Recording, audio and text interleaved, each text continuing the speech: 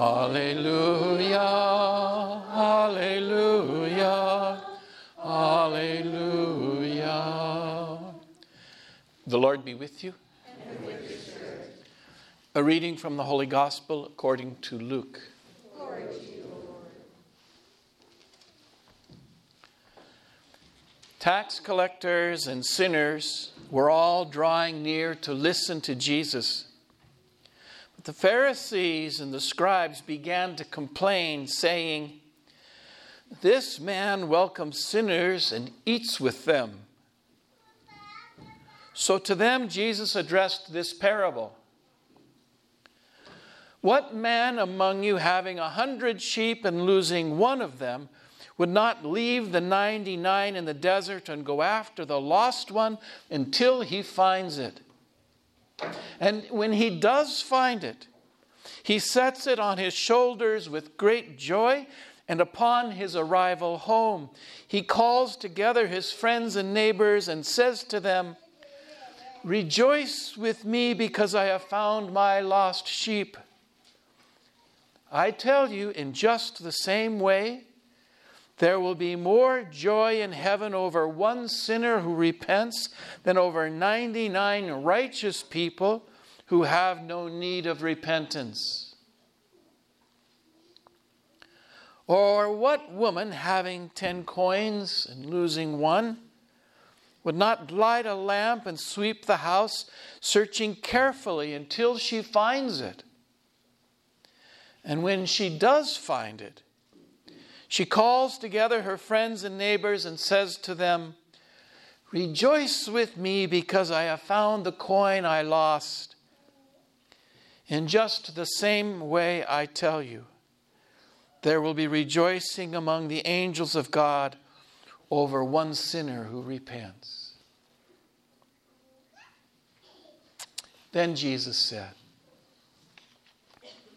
"A man had 2 sons, and the younger son said to his father, 'Father, give me the share of your estate that should come to me.' So the father divided the property between them. After a few days, the younger son collected all his belongings and set off to a distant country, where he squandered his inheritance on a life of dissipation. When he had freely spent everything, a severe famine struck that country, and he found himself in dire need. So he hired himself out to one of the local citizens, who sent him to his farm to tend the swine. And he longed to eat his fill of the pods on which the swine fed, but nobody gave him anything. Coming to his senses, he thought, 'How many of my father's hired workers have more than enough food to eat, but here I am dying from hunger. I shall get up and go to my father, and I shall say to him, Father, I have sinned against heaven and against you. I no longer deserve to be called your son. Treat me as you would treat one of your hired workers.' So he got up and went back to his father. While he was still a long way off, his father caught sight of him and was filled with compassion. He ran to his son, embraced him, and kissed him. His son said to him, 'Father, I have sinned against heaven and against you. I no longer deserve to be called your son.' But his father ordered his servants, 'Quickly, bring the finest robe and put it on him. Put a ring on his finger and sandals on his feet. Take the fatted calf and slaughter it. Let us celebrate with a feast, because this son of mine was dead and has come to life again. He was lost and has been found.' Then the celebration began. Now the older son, who had been out in the field, and on his way back, as he neared the house, he heard the sound of music and dancing. He called one of the servants and asked what this might mean. The servant said to him, "Your brother has returned, and your father has slaughtered the fatted calf because he has him back safe and sound." He became angry, and when he refused to enter the house, his father came out and pleaded with him. He said to his father in reply, "Look, all these years I served you, and not once did I disobey your orders. Yet you never gave me even a young goat to feast on with my friends. But when your son returns, who swallowed up your property with prostitutes, for him you slaughter the fatted calf." The father said to him, "My son, you are here with me always. Everything I have is yours. But now we must celebrate and rejoice, because your brother was dead and has come to life again. He was lost and has been found." The Gospel of the Lord. Praise to you, Lord Jesus Christ.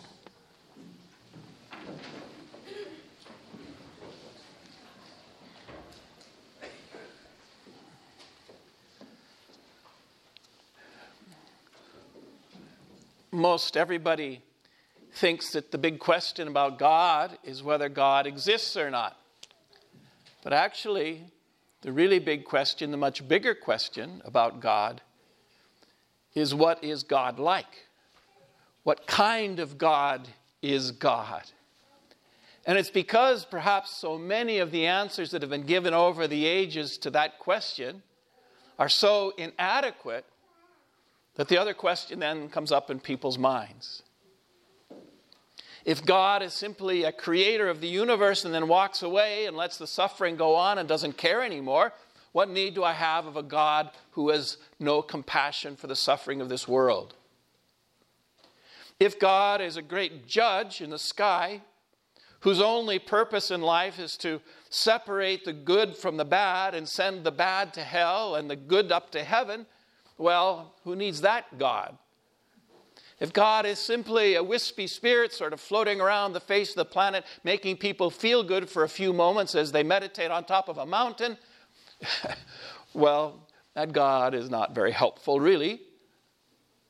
And so the question arises, maybe there really isn't a God.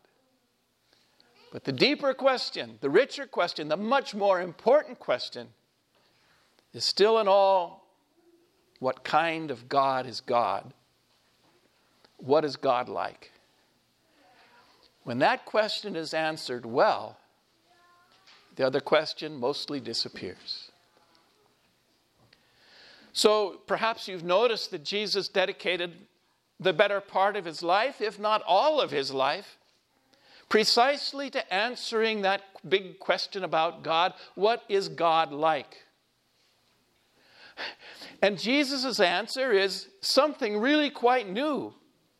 Unlike most of the rabbis of his time, most of the teachers of the law, most of the people who had any kind of authority in Judaism, and certainly unlike those of other religions all around and about, Jesus comes up with a very distinctive answer. God is not just a creator who walks away and lets people suffer without any feelings about it. God is not just a judge who condemns or saves. God is not just a wispy spirit floating around the face of the earth. No, God is Father. Jesus over and over and over again uses the most intimate word for Father to describe God. The God he knows intimately because he is one with God and experiences God as Father, as his Father.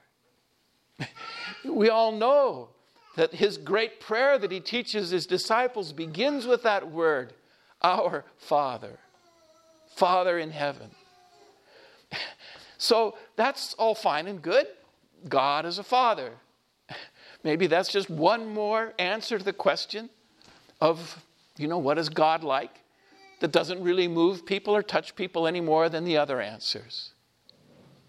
So Jesus takes it a step further. What does it mean that God is Father to him and to us? He answers that question in the parable that we've just heard this morning. Jesus dedicates his deeds, dedicates his relationships, and maybe most of all dedicates his parables, his teachings, to answering that question in one way or another. What is God like to us as our Father? And this beautiful parable, this extraordinary parable, this moving parable that Jesus tells this morning is one that is, in a sense, so radical that it appears nowhere else in the other Gospels. We don't find it in Matthew, Mark, or John. It's almost like it's too hot to handle for them. Because what Jesus does in this parable is describe God as a father whose mercy for his sons and his daughters is unconditional, requires nothing of us, and wraps us in his mercy no matter what. So how's the story go? Obviously, most of us know the story. It's named after the prodigal son. The prodigal son, what's up with that guy? This guy is a horrible, awful, terrible, disgusting, icky human being. Any other adjectives come to mind? What he does to his father when he asks for his share of the estate is say to his father, "You are dead to me. The only way I should have rights to this estate, my share of the estate, is if you're dead. So by my asking for it now, you are as good as dead to me." He guts his father. He leaves his father's guts spilling out on the ground. He might as well stick a sword or a knife into his heart. That's what he's doing to his father when he asks for that money, his share of the estate. No son would ever do that in their culture. So immediately everybody hearing this story goes, "Oh my God, impossible, terrible, beyond our imagining what this son does to his old man." It's the worst imaginable sin possible. And the father lets it happen. The father lets it happen. And so the son goes off and he takes his estate and he sells it all and he runs off to a foreign land and he wastes that perfectly good Jewish money in a foreign land, which itself was yet another great sin. And he wastes it in the most stupid ways imaginable. With all due respect to 17-year-olds, he wastes it as if he were a 17-year-old in Las Vegas with no parents. And there he goes. Off he goes. He wastes it all. Pretty soon he's got nothing. And he's still too proud to go back home. So he goes and hires himself out. What does the farmer give him to do? Go work with the pigs. For a Jewish person, having anything to do with a pig, a swine, was terrible. It was awful. They hated it. It's the most degrading thing imaginable. Famine hits, he gets hungry, and then he finally comes to his senses. And this is the part where most people think, he's finally converted himself. He's finally saved himself. He's finally seen the light. He's going to go back to his father in love and all that stuff. No. It's a practical decision. He's hungry. He's going back because he knows his father has food. He's going back the same selfish, rotten person he's always been. All about me, and in this case, all about my empty belly. So that's what's up with the kid. Now what's up with the father? As he said, the father has been left there gutted. You know, he must thereafter spend the rest of his life sitting on the front porch, the stoop of his home. The focus of every joke in town. Every kid must ridicule him. Every family must tell the story of the father who was such a bad father, such a bad Jew, that he would let this thing happen to him. Nobody would connect with him again. Nobody would relate to him again. Nobody would invite him over for dinner. Nobody would invite him to his feasts. All he has to do is sit on his porch, grieving the loss of his son, this son that he loves, crying and weeping and waiting, hoping against hope that maybe the son someday will return to him. This is a father who doesn't care about the ridicule. He doesn't care about the money. He doesn't care about his reputation. He doesn't care about any of that. The only thing he cares about is his son, whom he loves with his whole heart and his whole mind, his very being. And so he weeps and weeps and weeps day after day after day. And he waits and he waits and he waits day after day after day. Who knows for how many years? Parents who've had to wait late into the night for a son or daughter to come home know that feeling, multiplied in this story 1,000,000 times over. And so he waits until one day there off in the distance down the road, he sees his son. Perhaps it's the way the son walks that he can tell who it is. You know, the son obviously is going to be much skinnier than he was before. He's probably skin and bones. He's probably broken in many ways. He's got nothing on. He's probably practically naked. Yet the father sees him. With the eyes of the father, he sees them. And what does he do? Does he begin to set up all kinds of requirements for the son to come back into his good graces? Okay, before you can be my son again, you've got to do this and this and this and this. I want to hear these words from you. I expect an apology to your brother. I expect this and that and the other thing. And that's what everyone would have said he should do. Everyone listening to this story is expecting Jesus now to say, okay, the father is going to play the game of the father and he's going to let the son come back, but he's got to go through all of these rituals and all of these absolutions and all of these everything before he welcomes him back into his home.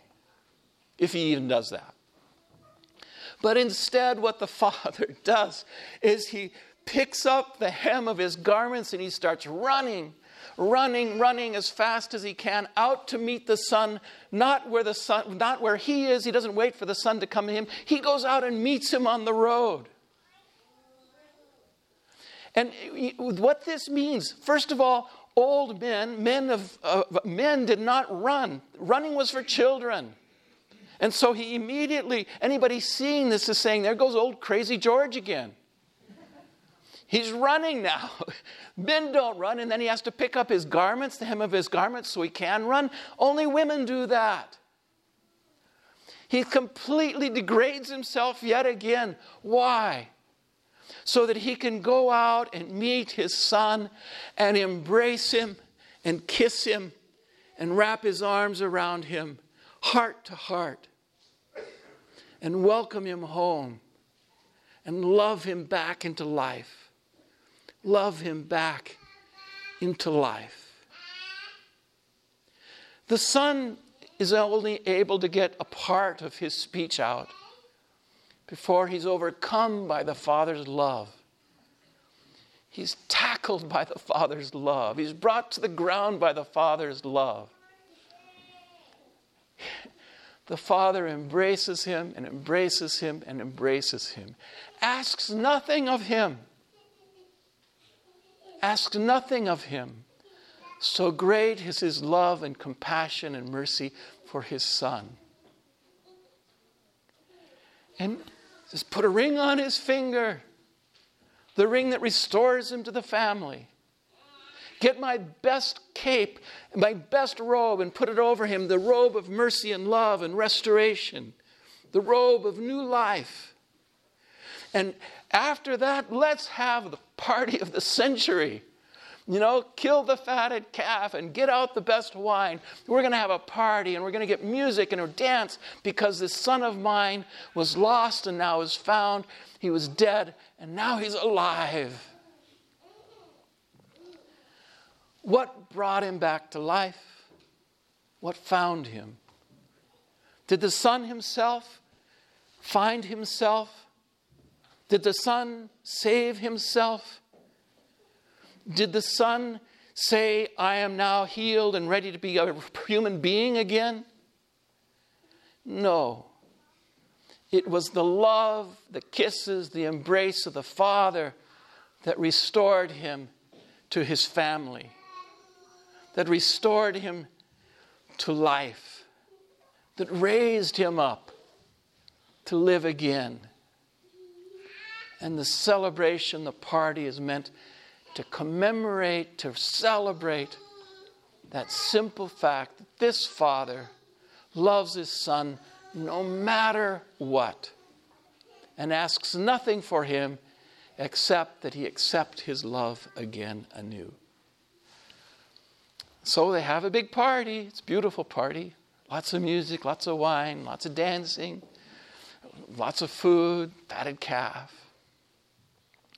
So anyone hearing this story would be scratching their heads at how radical it is, this image. This is not how God is for most people. The sinners and the tax collectors and the sick, the people Jesus hangs around with, are hearing this story and they're going, wow, that's what God is for us. Let's run, let's go. We're in. Let's go celebrate. God loves us and heals us and forgives us no matter what. We know that boy. We are that boy. And what a blessing, what a grace it is that God will wrap his arms around us and put his robe of love over us and knock us down with love and raise us up with love. On the other hand, remember who Jesus also is speaking to? The Pharisees, scribes, the big shots, the holy guys, the people who are holy and good and study the scriptures, who never miss Sabbath, who say their prayers, who are standing off saying, no, that's not what God is like. You know, God requires this and this and this and this. If you've sinned, you've got to do this and this and this and this to get back in God's good graces. And who are they represented by in the story? Remember, there's still another son in this story. Jesus speaks to those Pharisees and those scribes by adding the other son. And by saying, having the father say to that son, come into the party. Who they're standing there like this, no way. That's not the God we believe in. That's not the God of the scriptures. That's not the God of holiness. God takes care of us holy people, and he doesn't like those sinners over there. And Jesus says, no. Come and celebrate and eat and drink with the sinners, and you'll find life. You'll be found again. I love you as much as I love the other son. Come on in. You're my son too.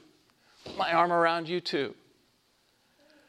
And we don't know how the older son responds. Jesus does not tell us. Because he's leaving it as a question open for the Pharisees and the scribes and the others, the big shots and the holy people. Are you going to come in?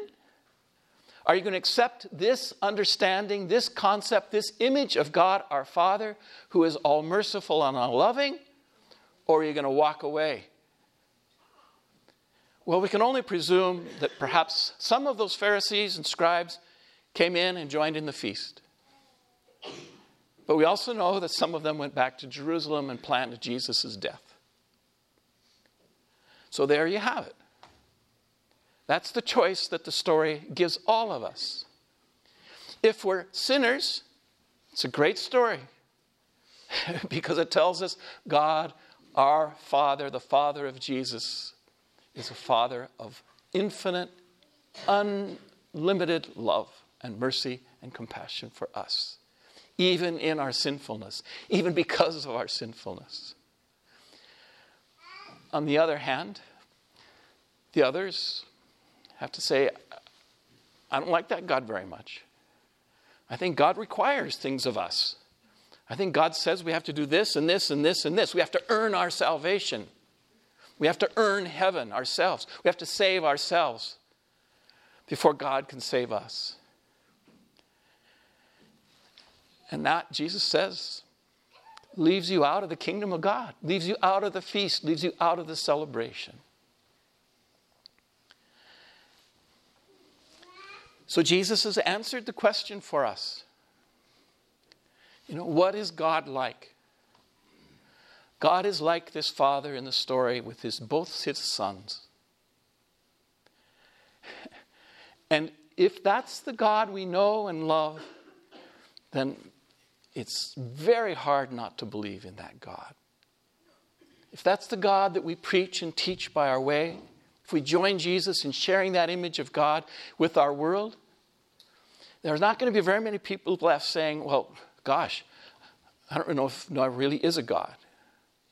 Because it's a beautiful image of God. It's a perfect image of God.